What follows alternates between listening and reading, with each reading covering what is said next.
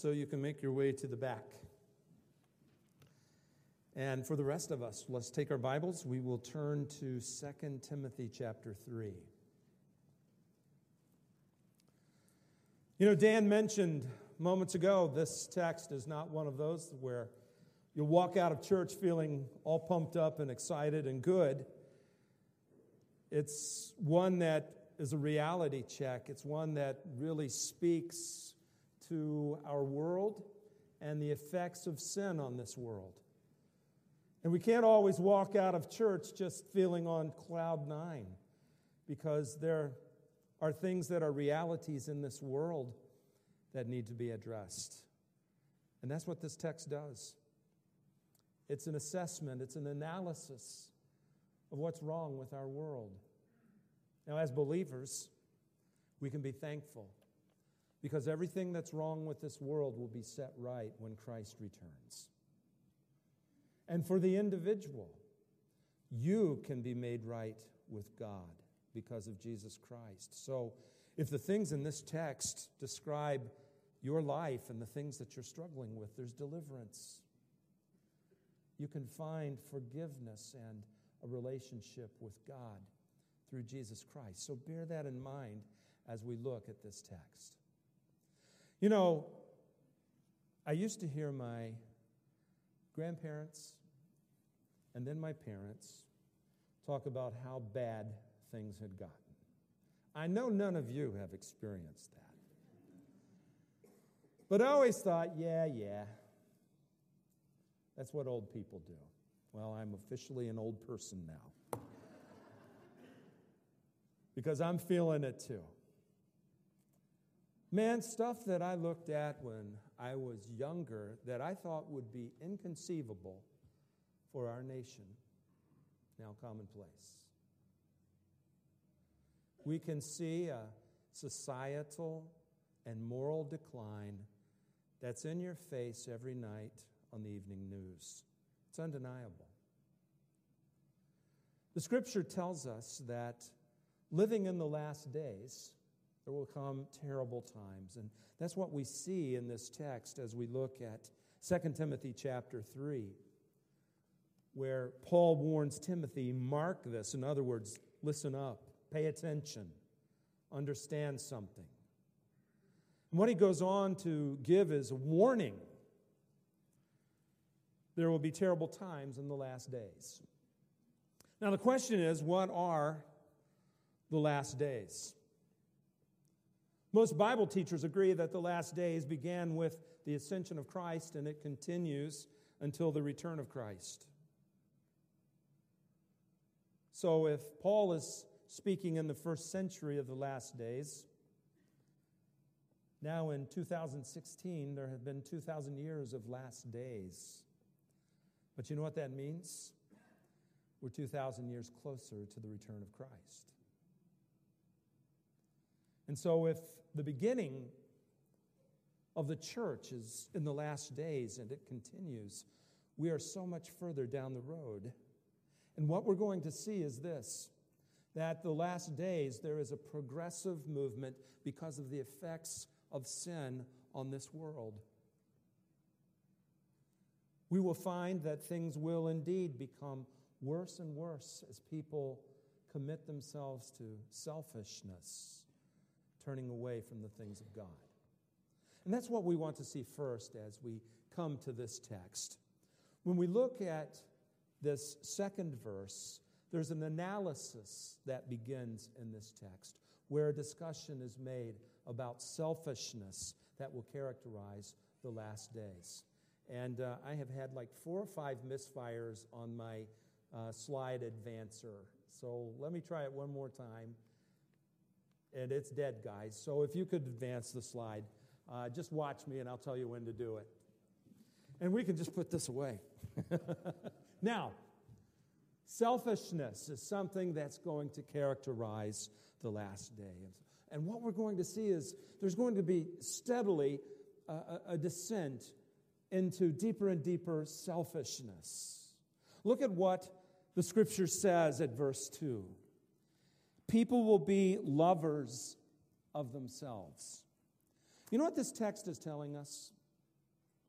that the linchpin that holds all of these other sins together is selfishness. There are some 19 things that Paul mentions in this text that are descriptions of the last days. Look what heads the list. Selfishness. Again, the idea is people will be lovers of themselves. Now, pop psychology tells us, hey, unless you love yourself, you can't love other people. And they misconstrue this concept by saying that we have to love ourselves, that that's the most important thing that we can do. But you know what I found? People who run themselves down can also become very self-centered and very inward-focused. And they can become some of the most selfish people that you're ever going to encounter. It's not about loving ourselves. It's about viewing ourselves as loved by God. That's what gives us perspective.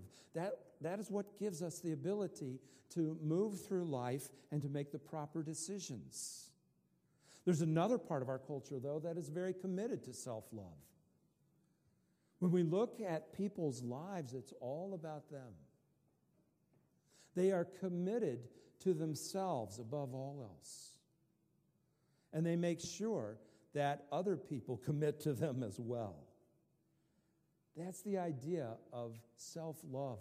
And this is what Paul is warning us about our culture, that people become more and more self-centered. And don't we see that? You see it in simple things like people being discourteous in their driving, in their interaction with other people.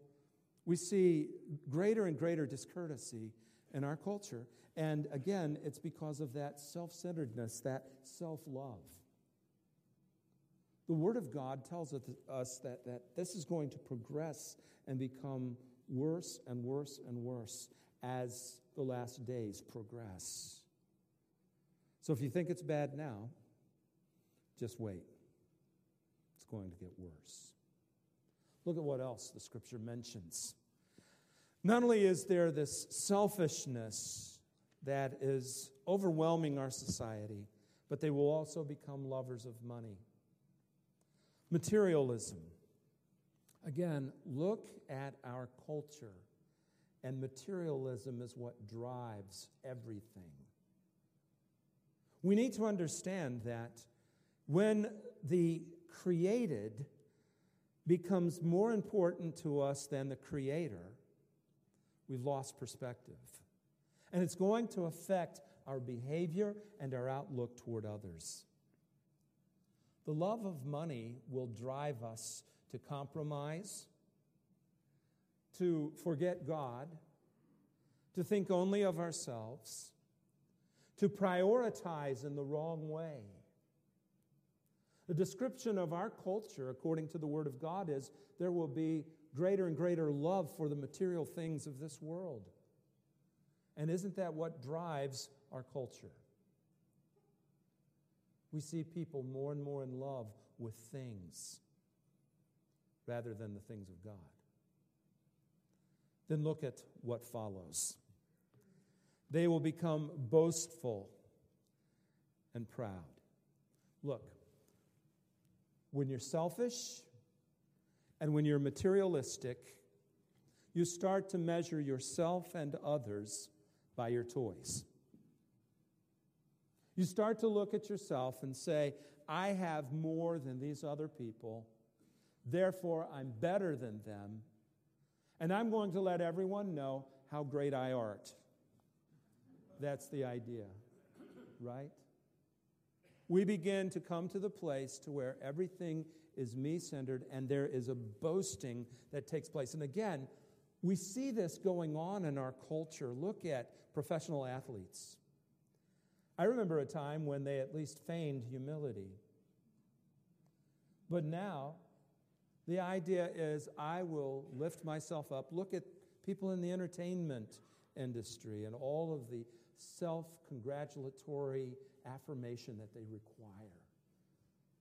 It's all about me. It's everybody look at me. It's everybody, grab onto this. Look at what I've done.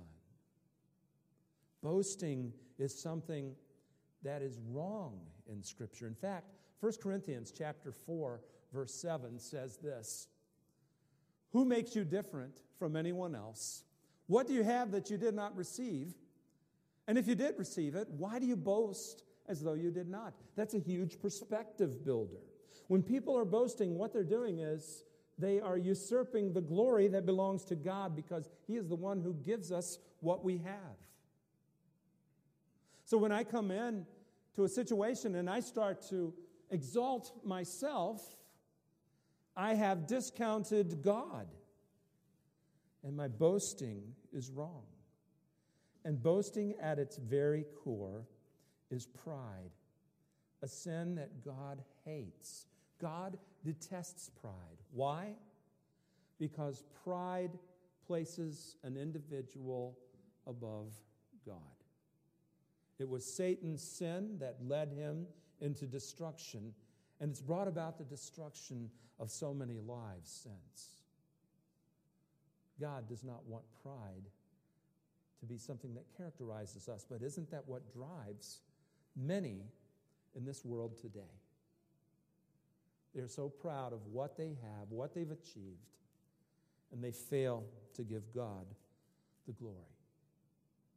As we move on to the next point, it says this, they are self-absorbed people, and they rebel against God. Now, this pride, this selfishness, what does it lead to? Look at what the text continues as we move on, and it says this, that they are abusive. Listen, when your life is all wrapped up in yourself, anytime that someone threatens who you are or this image that you've created for yourself, you're going to tear them down. The word that's translated abusive here in our NIV Bibles is a word that actually means blasphemer. In other words, one who speaks evil of other people. The idea is this is a person who abuses others with their speech. Proud people are abusive people. Oh, as long as you go along with them and praise them, they're fine. But the moment that something goes against something they want or something they perceive themselves to be, you get the venom of abusive speech.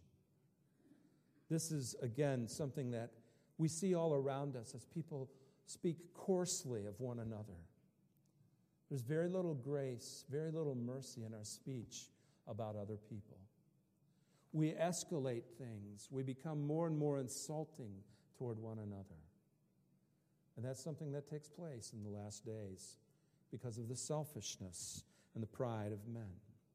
Now, the next one seems a little archaic, disobedient to parents. How is that a mark of the last days? Look, if you can't see the systematic disintegration of the home in our culture, then you're not looking. The idea of being disobedient to parents means that they don't follow the foundational moral value that God gave in the Ten Commandments: honor your father and mother.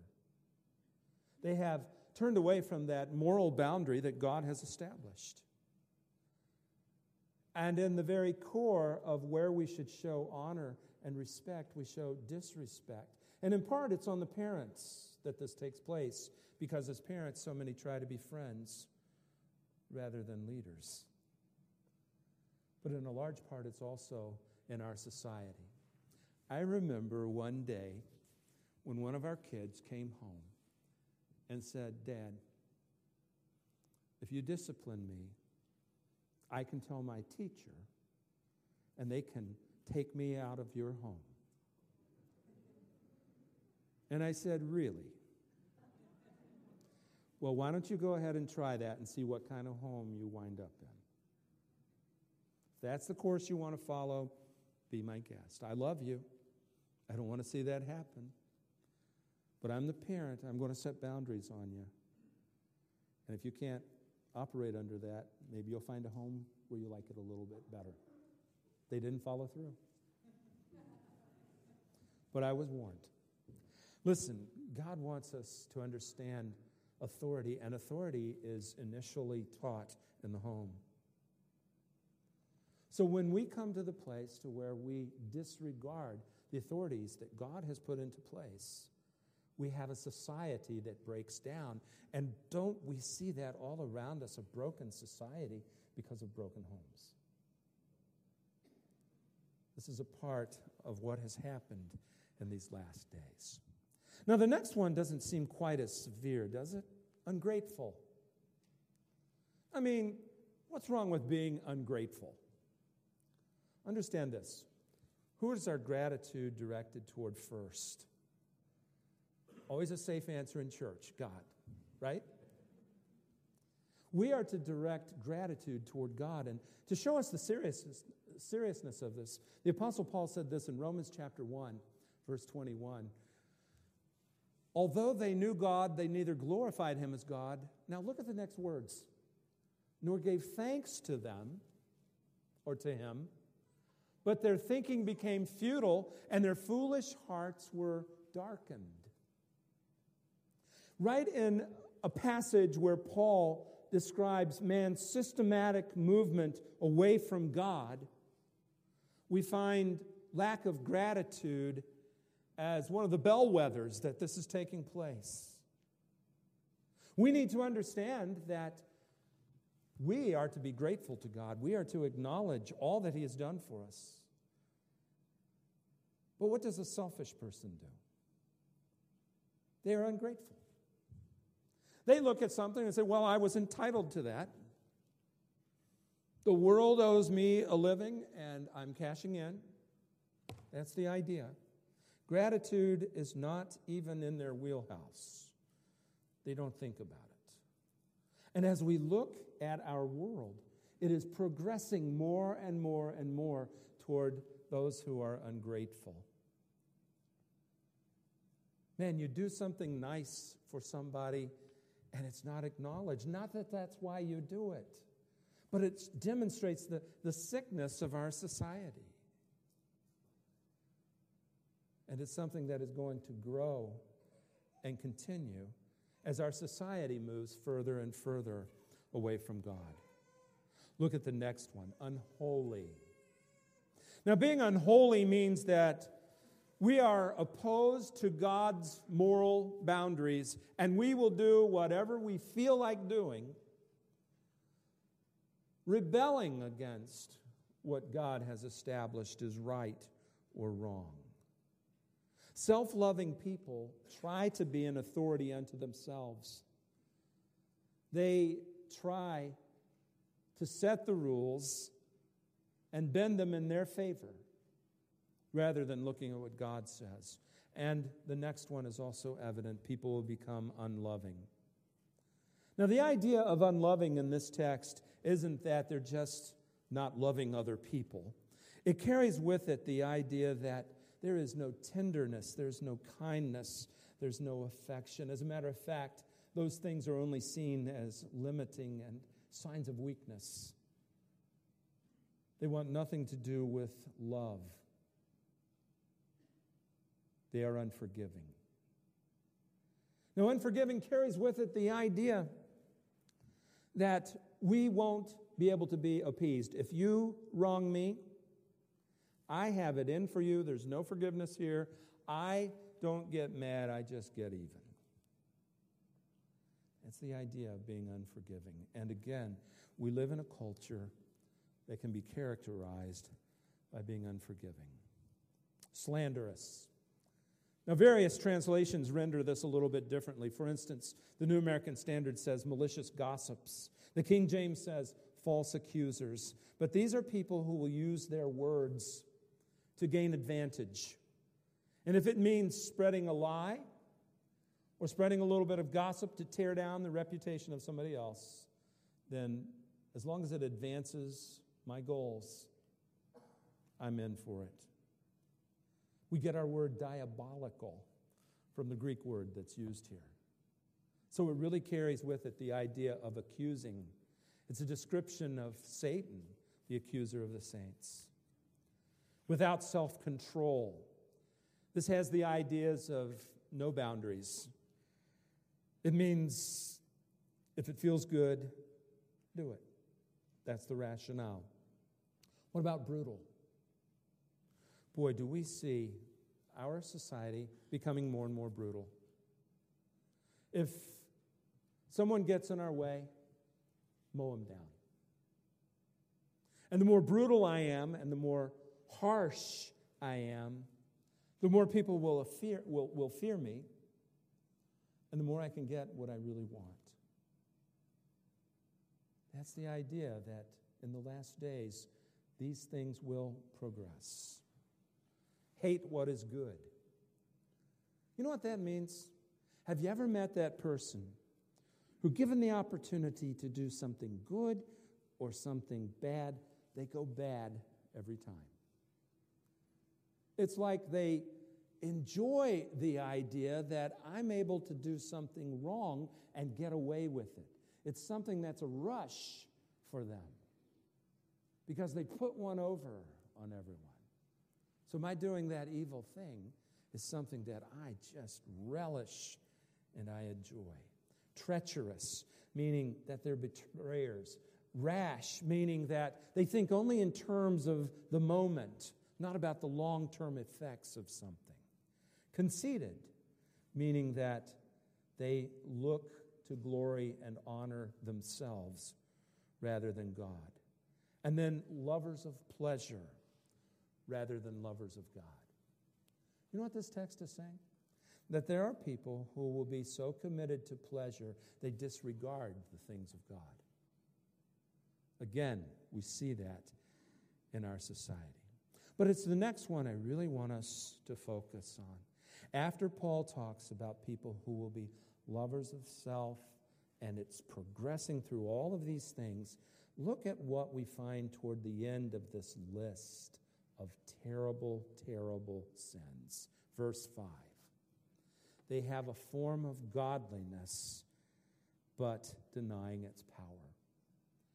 You know what's amazing is the people that are described here, if we were to look at them, they would claim that they are religious people. I have a form of godliness. I go to such and such a church. Wow. You mean there's people like this in churches? Unfortunately, yes. They have a form of godliness, but they deny its power. You see, what Paul is writing about to Timothy are all situations that Timothy was encountering right there in the church at Ephesus. We expect these things outside the walls of the church.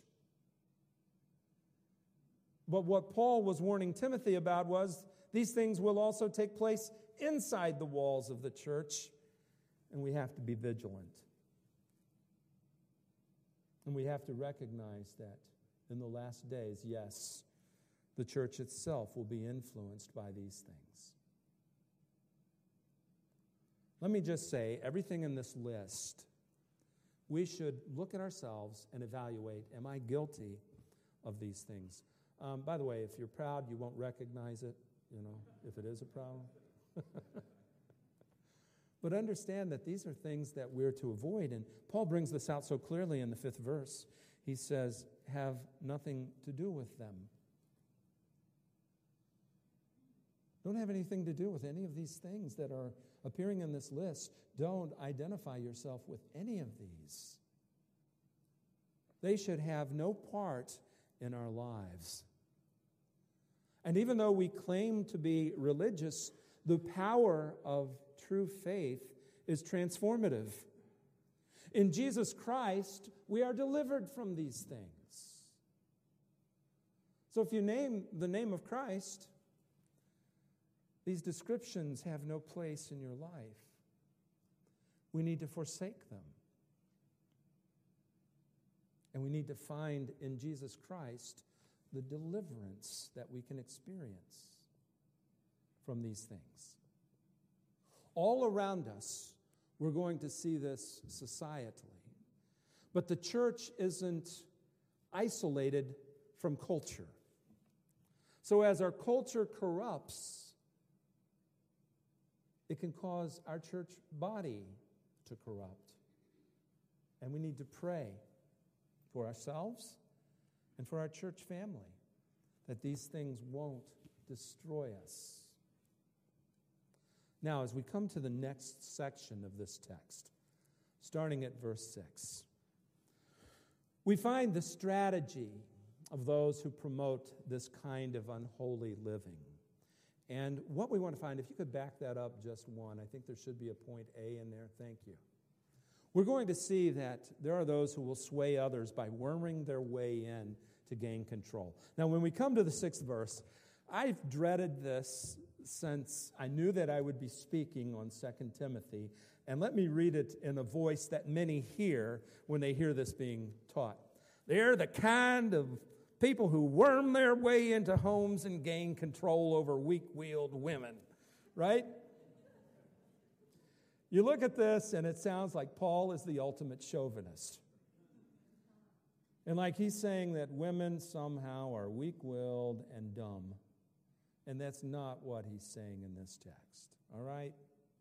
Understand this.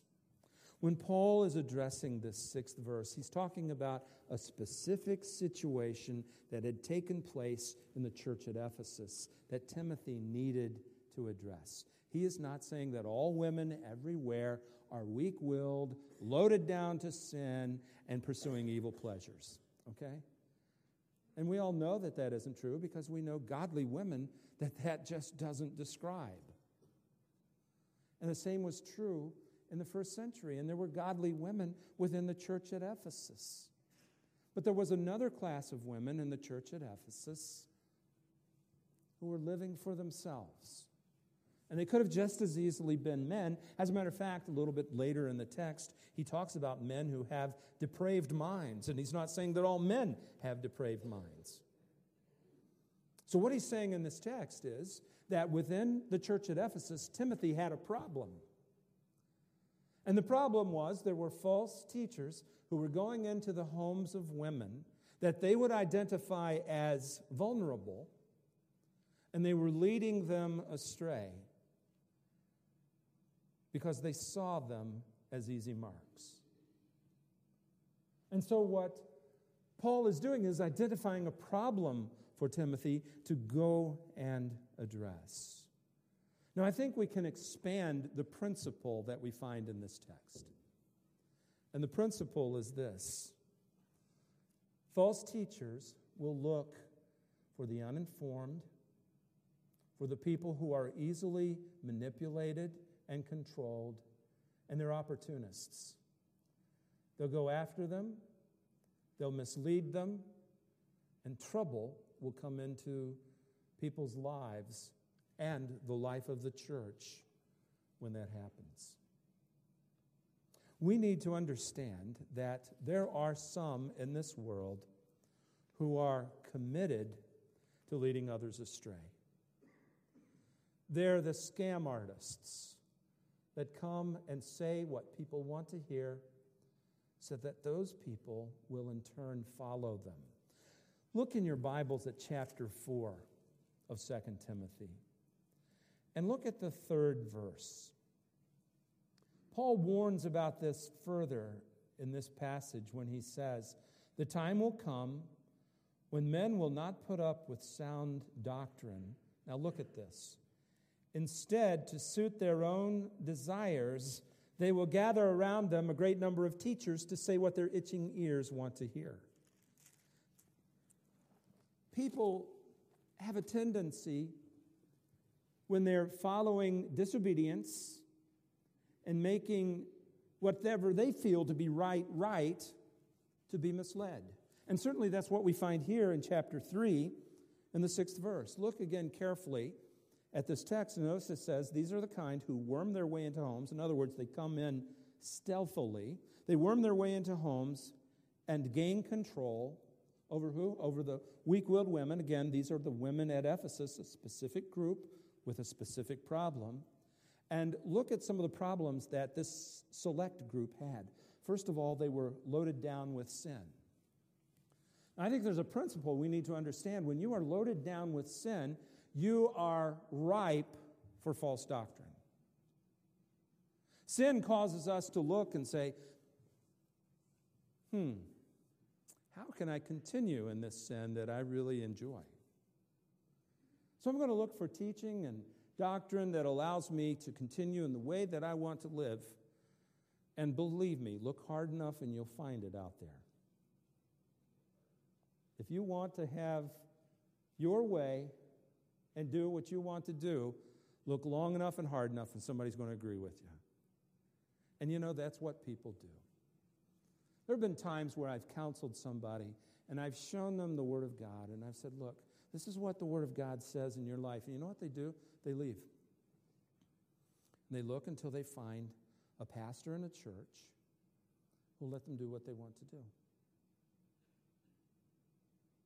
God's Word is given to us, and it means what it says, and it says what it means. But when we're loaded down with sin, we don't want to listen. It says in this text also that they will follow or be swayed by all kinds of evil desires. The vulnerable are people who seek to have their evil desires fulfilled. And then finally, we come to the last point. They stand in opposition to the truth. Look at verse 8. After Paul says they're always learning, but never able to come to a knowledge of the truth, he gives us an example. And that example is Jannes and Jambres. And they were the magicians that were with Pharaoh that stood opposed to Moses. Now, you won't find their names mentioned in the Exodus account.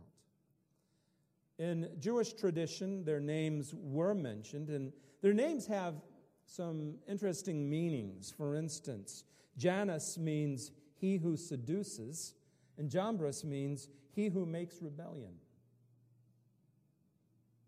So whether these were actual names or representation of who they were, what we do know is this. In Exodus chapter 7, where you'll find this story, these two counterfeited the miracle that Moses had performed with his staff turning into a serpent. And they were trying to sway Pharaoh into rebelling against God by saying, look, we can do this too. You know, something that we find is this. Satan loves to counterfeit the work of God, to deceive people, to fool people. And so the warning in this text is against those who counterfeit the work of God. To those who aren't paying attention, you can get someone in your midst who appears to have a form of godliness, who by all outward appearances appears to be someone who is very good and very godly, but like Jannes and Jambres, they're not. They're there to lead people astray. And you know, the scary part for us is not only do we find that as individuals we can encounter those who will lead astray as we rub shoulders with others, but go on the internet, turn on your TV, listen to the radio, and there are many out there who can deceive you and fool you by claiming that they're speaking for God, but in reality they're speaking for themselves.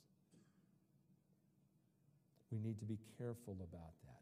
Look at how verse 8 goes on to describe people like Jannes and Jambres. It says, they are men of depraved minds who, as far as the faith is concerned, are rejected. Now, to have a depraved mind means that their minds are so wicked, so evil, so manipulative, that all they do is move deeper and deeper into the extreme of rebellion against God. That's what a depraved mind does, a corrupted mind. It doesn't become better, it becomes worse. Why? It doesn't become better because, as far as the faith is concerned, they're rejected. In other words, they do not have a personal relationship with Jesus Christ. They may profess it, but their activity and their teaching will go further and further and further away from the truth of Jesus Christ. And isn't that something that we see? We've seen cult leader after cult leader do horrible things as they lead people, initially presenting themselves as men of God. They lead them into more and more despicable sin. And they call themselves godly. They are not people who have faith. They are rejected by God because they have rejected God. Now, when we look at this, it's kind of discouraging, isn't it? These are terrible things. But listen, life encounters terrible things. It can't be all sunshine and buttercups. There are those things that are difficult in our world because we live in a sin-sick world. There's one way to be delivered from it, and that is through Jesus Christ. For the false teacher, I'm thankful for the 9th verse. It says, they will not get very far because, as in the case of those men, their folly will be clear to everyone. Jannes and Jambres demonstrated themselves to be wrong. When God brought the plagues, when God decimated the Egyptian army by the closing of the Red Sea, God was proven true. They were proven false. And what the Word of God is telling us in this text is, eventually the truth comes out. There will be those who will come and say deceitful, horrible things that will draw people away. But the truth eventually comes out. So what must we do? We can leave the sermon and say, wow, the world's getting worse. Pastor said so. Bible said so. And I see it. Isn't that a shame? And we can walk away. But understand this. God has put into place a solution for a sin-sick world. And that solution is Him sending His Son into this world to die on the cross for selfish, materialistic people, that they might be delivered from those things and come into a relationship with the Father. When they turn from that sin to Christ, there is forgiveness. For all of us, to one degree or another, we're engaged in the things that are described in this text. Apart from Jesus Christ, there's no deliverance from those things. But in Him, you can find forgiveness. You can find a relationship with the Father. The Scripture tells us that while we were yet sinners, in other words, while we were like the people described in this text, Christ died for us. So because of Him, there's a place of forgiveness.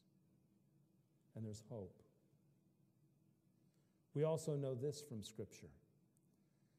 This sin-sick world will continue to get worse, but Christ is coming again, and He's going to make it right.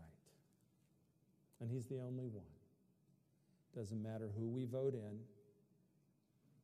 It doesn't matter what we try to do societally to change society. That's like putting a Band-Aid on a cancer sore.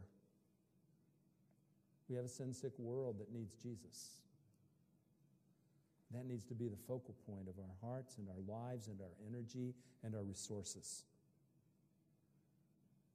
Doing the things that matter. Doing the things that change hearts and lives. We live in the last days. We expect these last days to become worse and worse and worse But here's our hope as believers. God wins. Evil is vanquished.